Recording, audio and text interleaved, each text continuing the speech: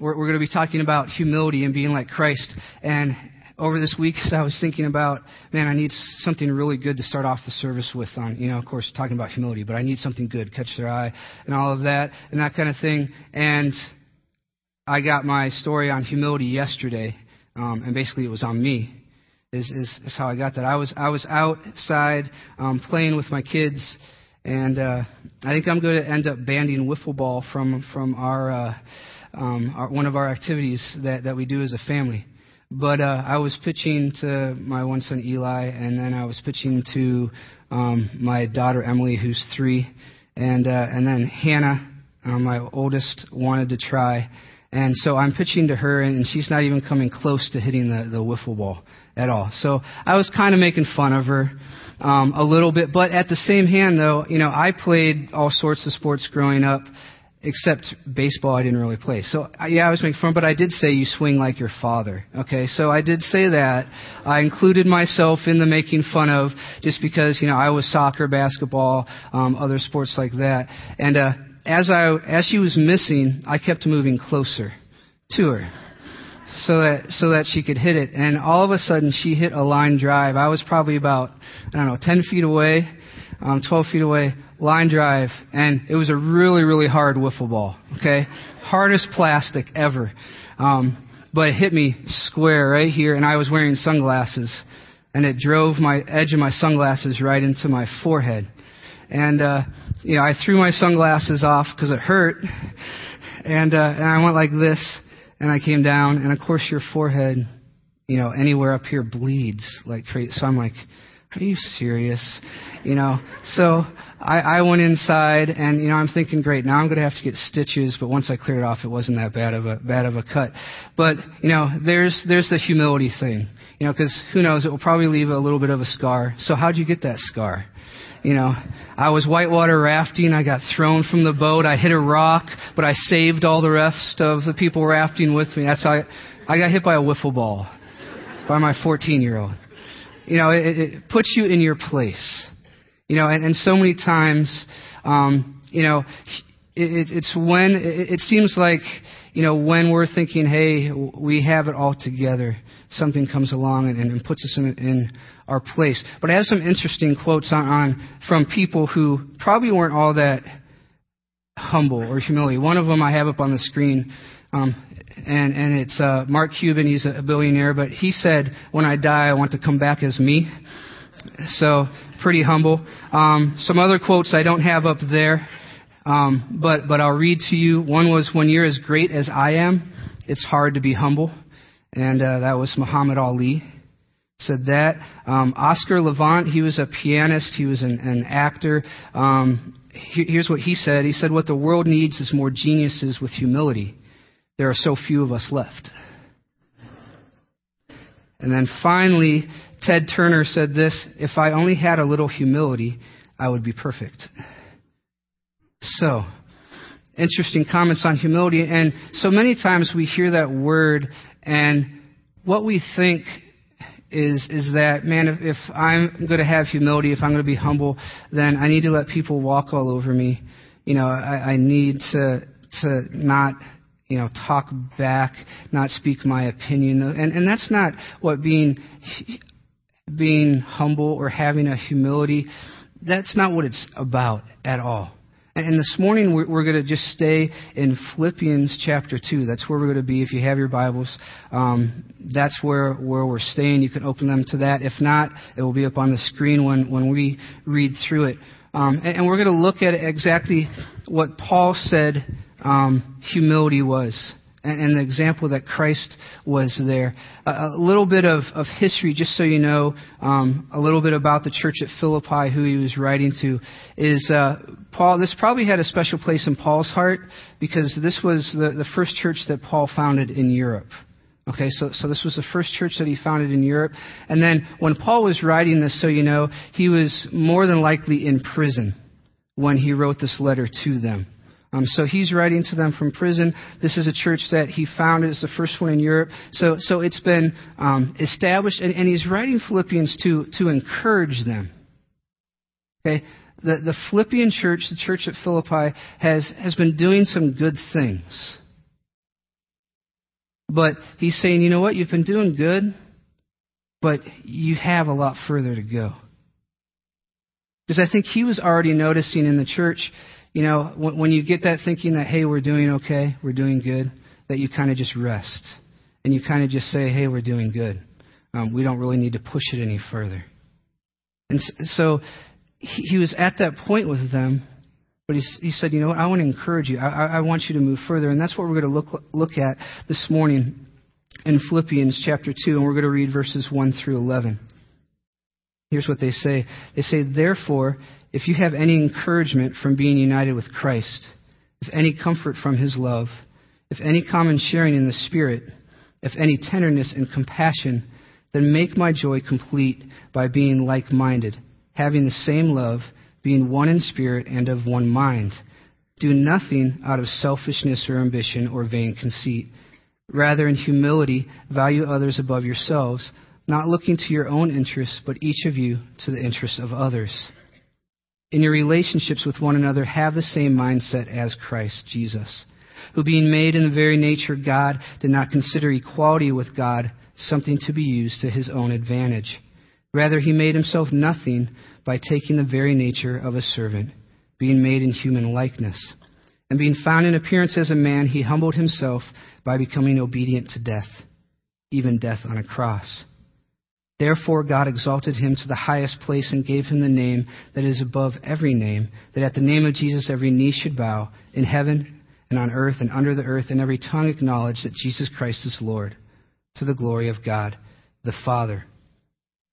As we look at this passage and kind of look at what would humility as a church look like, Paul wrote this to the church, but I want you, as we're thinking, yes, we're going to talk in the whole context of here's some challenges for the church, but I want you to take these challenges personally as well. Because as we look at them, I really feel that if you took these challenges personally and applied them to different areas of your life, like, say, your marriage, you're going to see an incredible difference in your marriage, or in your workplace, or just in friendships. You're going to see a difference. So, yes, we're going to talk kind of as a church because that's who Paul was talking to here. But take these points and say, okay, man, what if I did this with my spouse? Would that change our relationship? What if I did this with my coworkers? What if I did this just with the friendships that I have? So be thinking along those lines as well. That's not too much to ask, right? You can do that? All right, I'm sure you guys can. So that's where we're going to go. I'd like to start out just really quick looking at verse 1, because Paul starts off with kind of some if statements. He's saying, here's things that are there. Okay, he's kind of saying rhetorical statements or questions. He says, if you have any encouragement from being united with Christ. Basically, he's saying, I know you guys are united with Christ, so you should take encouragement from that. That's happening. So if that's there, yeah, it's there. Okay? And then he just says, if that's there, if there's comfort from his love, okay, definitely you're going to gain comfort from Christ's love. Because if there's any common sharing in the Spirit, if there's any tenderness and compassion, he's saying, okay, that stuff's happening, guys. I see that in your lives. But if all of that is there, then let's take this further. Okay, you guys are doing a good job. And he says, make my joy complete by doing this. And he challenges them, and we're going to make it in 4 different areas this morning. It is where he challenges them as a church. Say, hey, if you want to make my joy complete, let's do this. Okay? And the first challenge that he has is, let's have the same love for one another, out of verse 2. Let's have the same love. Let's have a mutual love. As a church, is that there? Do you have that mutual love for everyone? You know, maybe what was happening back in the church in Philippi is someone was walking through the doors and they'd see someone standing down the hallway. I don't want to talk to them. I can't really stand them. You know, because that doesn't happen here at all. I know. All right? Sorry, I was being sarcastic a little bit. But, you know, that mutual love, that needs to be there. If you want to take that step further, there needs to be that love. It doesn't matter who the person is. Because you're united in Christ, there should be a mutual love there. And if there's not, it can cause division. And Paul is saying you need to take this a step further. You guys are doing okay, but let's move on. I remember a guy in my first church that he didn't have mutual love for everyone in the congregation. There were basically, you were on one of two lists. On the ones he loved and the ones he did not like at all whatsoever. There was no in between. And he was a guy who he felt that it was better to tell you if he didn't like you, because than to just talk to you and not admit that he didn't like you. That was worse than not telling you. I mean, he would actually go up to families, and I remember one Sunday him basically saying, I don't understand why you guys are here. You basically use up good air that other people could be breathing. I mean, that was the type of but he felt he was doing the right thing by telling them, because that's how he felt. But there wasn't that mutual love. Thankfully, myself and my wife were on his good list. But it was just interesting, because I remember going to dinner at his house and basically him going through the list of church people. What do you think about this person? What do you think about this person? Oh, I don't like that person. What do you think? And we're sitting there just looking at each other, kind of, okay, when can we leave? How can we get out of this quicker? And it's that, not having that mutual love, because we're in this together. We have this unity with Christ, so that love should be there. And Paul is challenging the church, hey, you know what? You're doing good, but I'm starting to see some things. I'm starting to hear about some things. So I'm going to challenge you in this area that there needs to be that same love for one another. And so that's the first area that he challenges them in. The next area is he challenges them to be of one mind. Okay, what does that mean? Does that mean that everything that I say from up here, or Pastor Mark says, or one of the other pastors, Pastor Dave, when we preach, that everything we say, you need to just believe it and do it and act on it? Yeah. No, that's not what it means. Okay, that's not what it means. Okay, what he's saying here, he doesn't want a bunch of robots, but basically what he's saying is when you look into this, is that we need to make sure we have the same focus. Okay. As you read through the New Testament, you'll see one of the things in Corinthians is that God has given all of us a variety of gifts, different gifts for us to use. But He's also given us one purpose and one focus, and that is in whatever we do, that it should bring glory to God. And that's what he's saying here, is that, you know what, as a church, okay, Philippians, as a church, you should be of one mind. It doesn't mean you're robots, but what it does mean is that as you use your gifts, as you use your abilities, here's the focus, not on you, not on yourself, not on outdoing somebody else, but on bringing glory to God. And when you do that, then you will have that oneness of mind. And as you read through Philippians, he actually even calls some people out on this by name. In Philippians chapter 4, verse 2, he calls out two women. And the verse says this, it says, and sorry if I butcher the names, if you pronounce them differently, that's fine. If I say them more than once this morning, I'll probably pronounce them differently each time I say them. All right, but it says, I plead with you, Euodia, and I plead with Syntyche to be of the same mind in the Lord.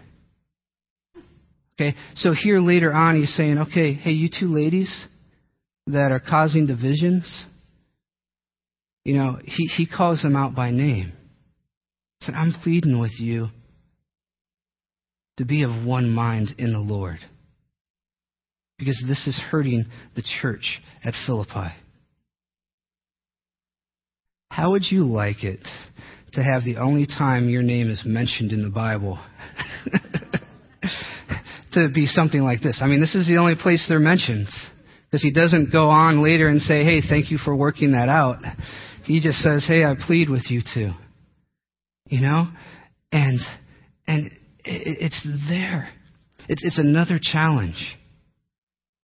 Listen, there's so many of us, and we have so many different gifts. But he's challenging the church and saying, you know what? Be of one mind. How do you do that? Well, what's your goal? What's your goal in the end? What are you focusing on?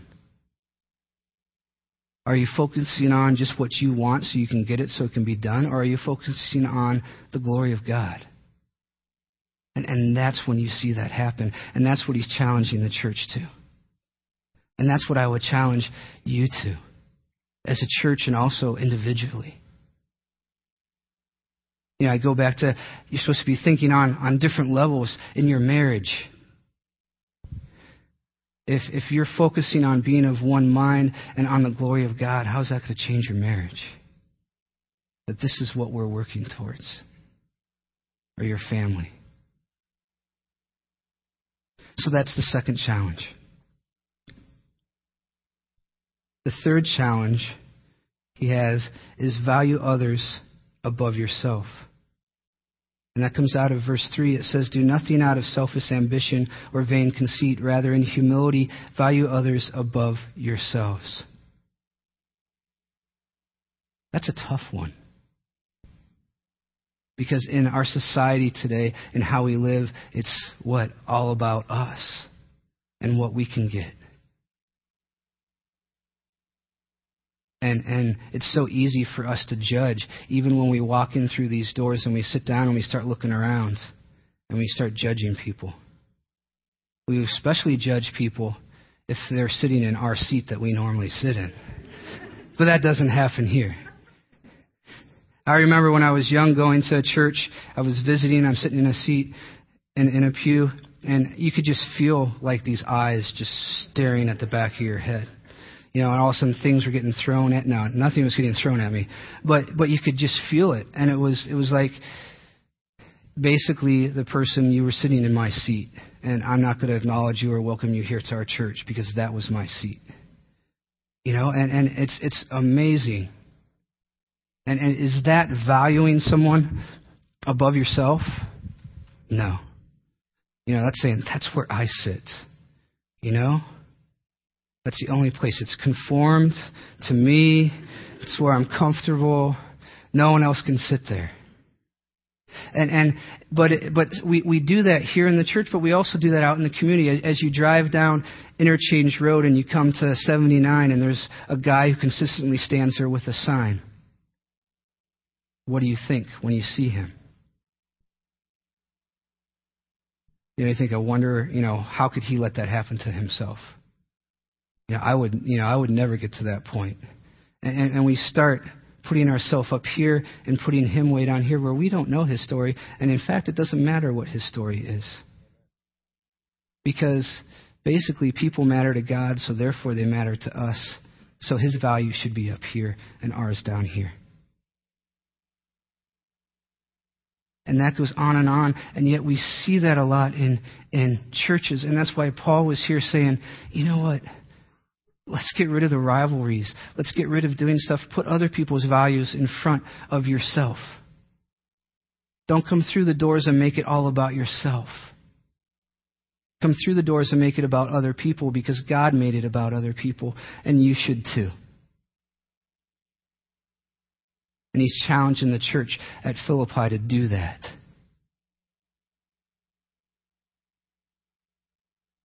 And it doesn't matter if you're 5 years old or if you're 95 years old. That's a challenge to us to value people above ourselves.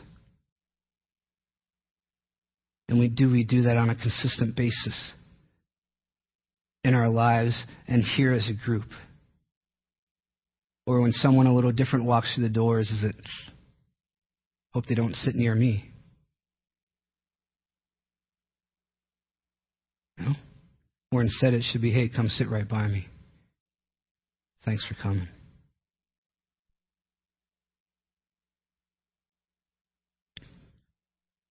Fourth challenge is look out for the interests of others. In verse 4, it says, not looking to your own interest, but each of you to the interest of others. Some other versions say, don't just look out for your own interest, but look to the interests of others. Paul here isn't saying that you forget everything that you need to do. Okay? He's not saying don't worry about providing for your family, don't worry about these things. Yes, you need to look out for your interests, but what he's saying here is are you so focused on yours, on your own interests, that you don't focus on anybody else around you? Are you only worried about what you get out of this place when you walk through the doors, that you're not concerned about meeting the interests of anybody else here? Let me walk through, sit down, hopefully hear something from God, walk back out, I'm done. And Paul is saying it can't just be that way. That there's other people around you that you need to look out for. It goes back to that whole, people matter to God, therefore they should matter to you. It's so easy for us, and I know, and when I say us, I include myself in this. Okay? This platform doesn't separate us from the things that I'm saying. But it's so easy for us to walk down the hallway. How you doing? Good. Good. Good. Great. How you doing? Great. Good. How you doing? Horrible. Good. Great. And you just keep going. Because we have a certain agenda. We need to do certain things.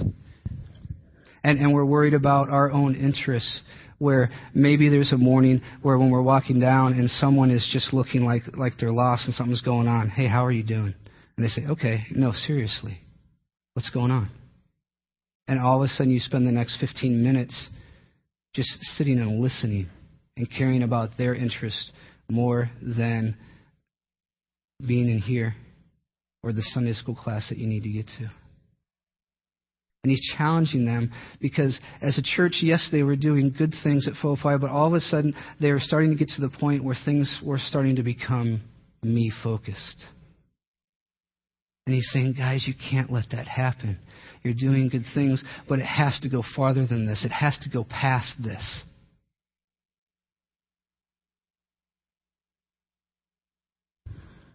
And so he gives them those 4 challenges. Man, you need to have mutual love. You need to be of one mind. You need to value others above yourself, and you look out for the interests of others. So how can we complete this challenge? Thankfully, for me, Paul didn't just stop right there and just say, okay, go for it. Okay? He gives them all that and says, now let me encourage you a little bit. Here's why. And these verses go on, and you have these next verses, verses 5 through 11, which are just some incredible verses about who Christ is and what he did for us. And when we go to get into these verses on what that's all about and how we can finish these challenges in following Christ's example, the one thing that I want to say is a lot of people have taken these verses and said, okay, these are verses we need to debate theologically because of the stuff it says about what Christ did. Okay, I firmly believe that Paul did not write these verses so that we could sit down and debate them theologically. I feel he wrote these verses to say, you know what, I want to encourage you and show you here's what true humility, here's what true love is. Now go do it. And that's why he wrote these verses. But so many times we try to take them and say, well, it means this. No, it means this. No, it means this. No, it means this. And he's just saying, I just want to encourage you and show you here's what Christ did for you. Here's what humility, here's what joy is. So we complete that challenge basically by being like Christ. And he starts off with verse 5. He says that in your relationships with one another, have the same mindset as Christ Jesus. Have that same mindset as Christ Jesus. And he goes on to say, here's what Christ did. Here's his example. Here's Christ's example. And I just want to pick out 3 of the things out of this to share with you guys, to encourage you. And to help you say, okay, well, what is true humility? What is this love like? Here it is. The first one is that he didn't take advantage of his status. You read that in verse 6, it says, who being in the very nature of God did not consider equality with God something to be used to his own advantage. Okay, in John 1:1 we read, in the beginning was the Word. And that word was referring to Jesus there. And it says, in the beginning was the Word was with God, the Word was God. Jesus and God were one. He was equal with him. He had all the same powers. He had all the same knowledge. And what this verse is saying is, you know what? He had that status. He had all of that.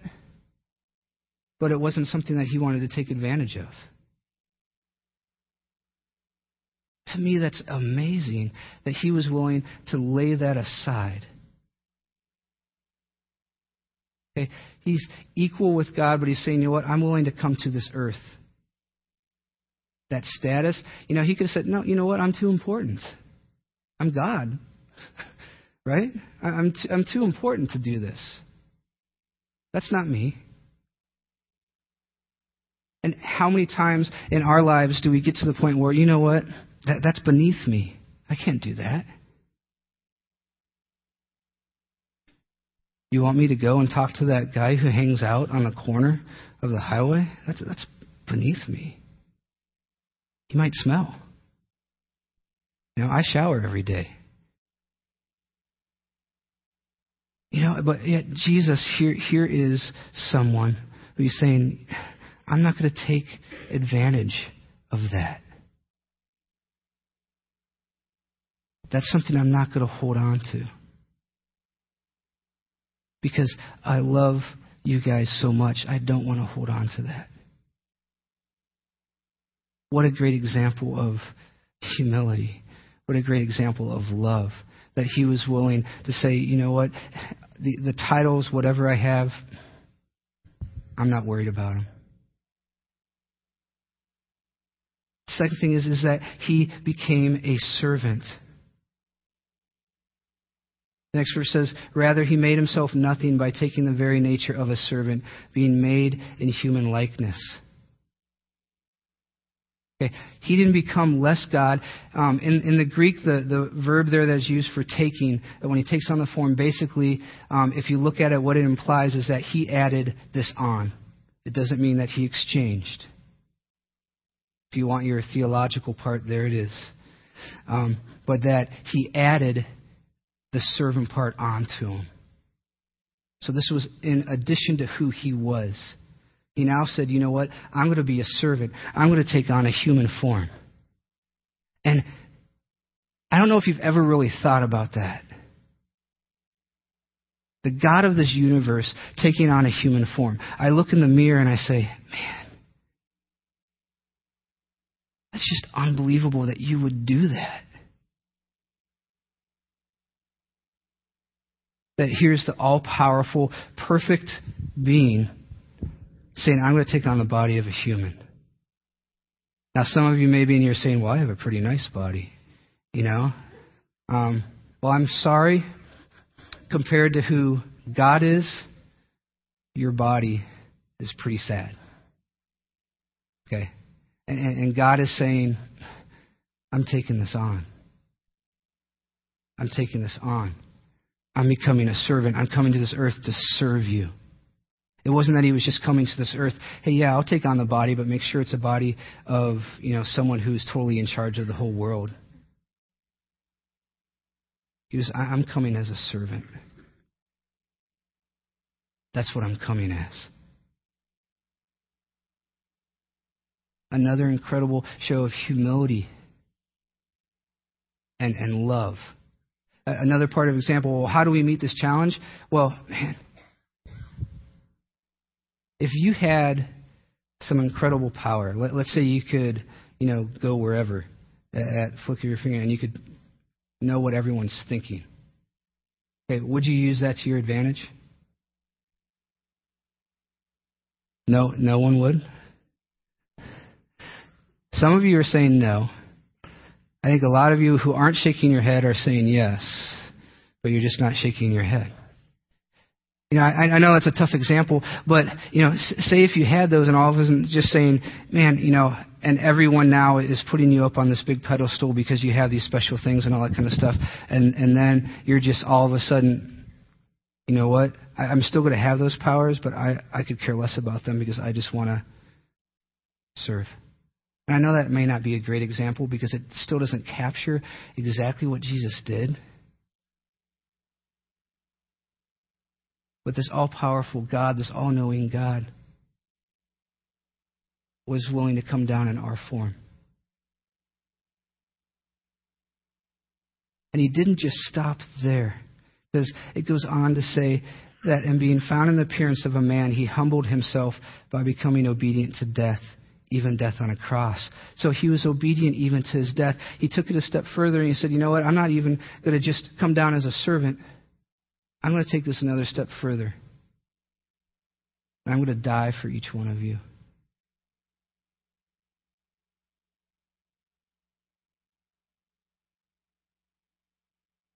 There's your example of humility and true love.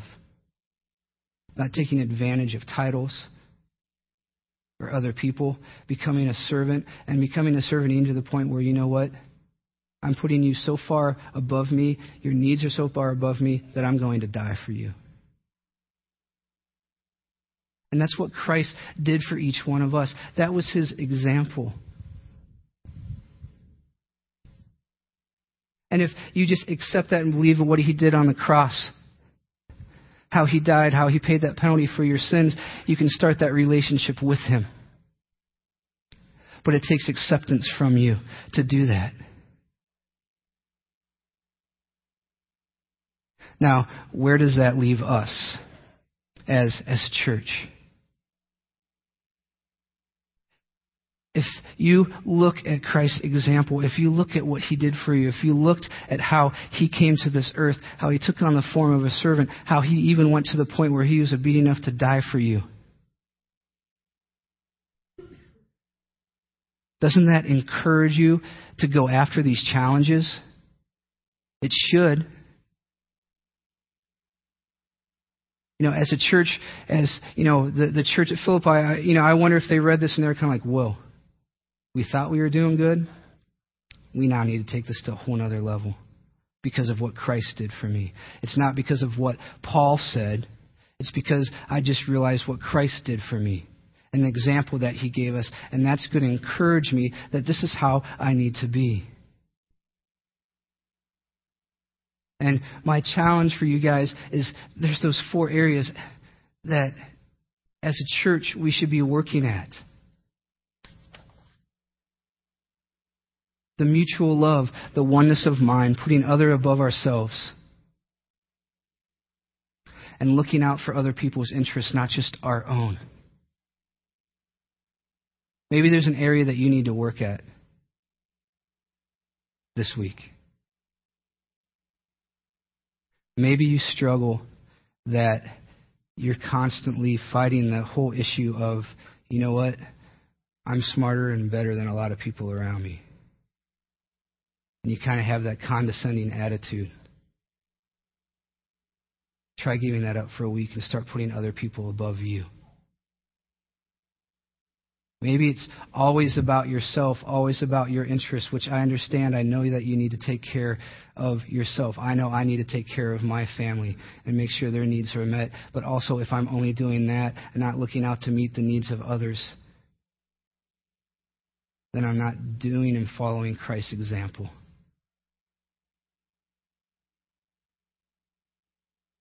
Or maybe you're in that area where it's the oneness of mind. Maybe there's a division between you and somebody else, either in this church or outside of this church. You know, Paul called 2 people out in his letter. I would have loved to have been there when they read that. You know, if it would have been, whoa, yeah, go Paul. You know, or if, you know, who knows how it would have played out. But maybe you're here and you know what? There's just a division. I'm the one who, when I see that person walk in the door, I turn the other way because I don't want to see them. I don't want to talk to them. And Paul is basically saying, you know what? You need to follow Christ's example. He laid everything down because of the love and the humility he had. Maybe you need to lay things down and go and talk to that person. Say, hey, we need to work this out.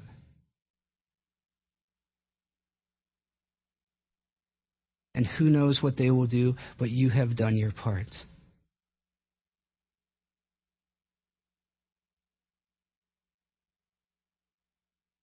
And that goes right along with that love, that mutual love that needs to be there. We have an incredible example in Christ and what Christ did for us. That should encourage us, not defeat us. Because in the end, when you see what he did, those verses end with, therefore God exalted him to the highest place and gave him a name that is above every name. That at the name of Jesus every knee should bow in heaven and on earth and under the earth. And every tongue acknowledge that Jesus Christ is Lord, to the glory of God the Father. Even in that, what Jesus did, it was focused to bring glory to God the Father. And in the end, he prevailed. I challenge you this morning to look at one of those 4 areas, or maybe you look at all of them. I think we can all, or maybe not all, but some of us may be saying, well, I'm doing okay. I'm doing good. It's not good enough. There's always that push to move further. There's always that way to grow closer. And as a church, this is a challenge. Can we be a church of humility? Can we be a church that puts others above themselves? Can we be a church that looks out for the interest of others? Can we be a church that is a oneness of mind and has mutual love? It's a big challenge. But when you're focused on who Christ is and what he did for you, it's a challenge that can be completed.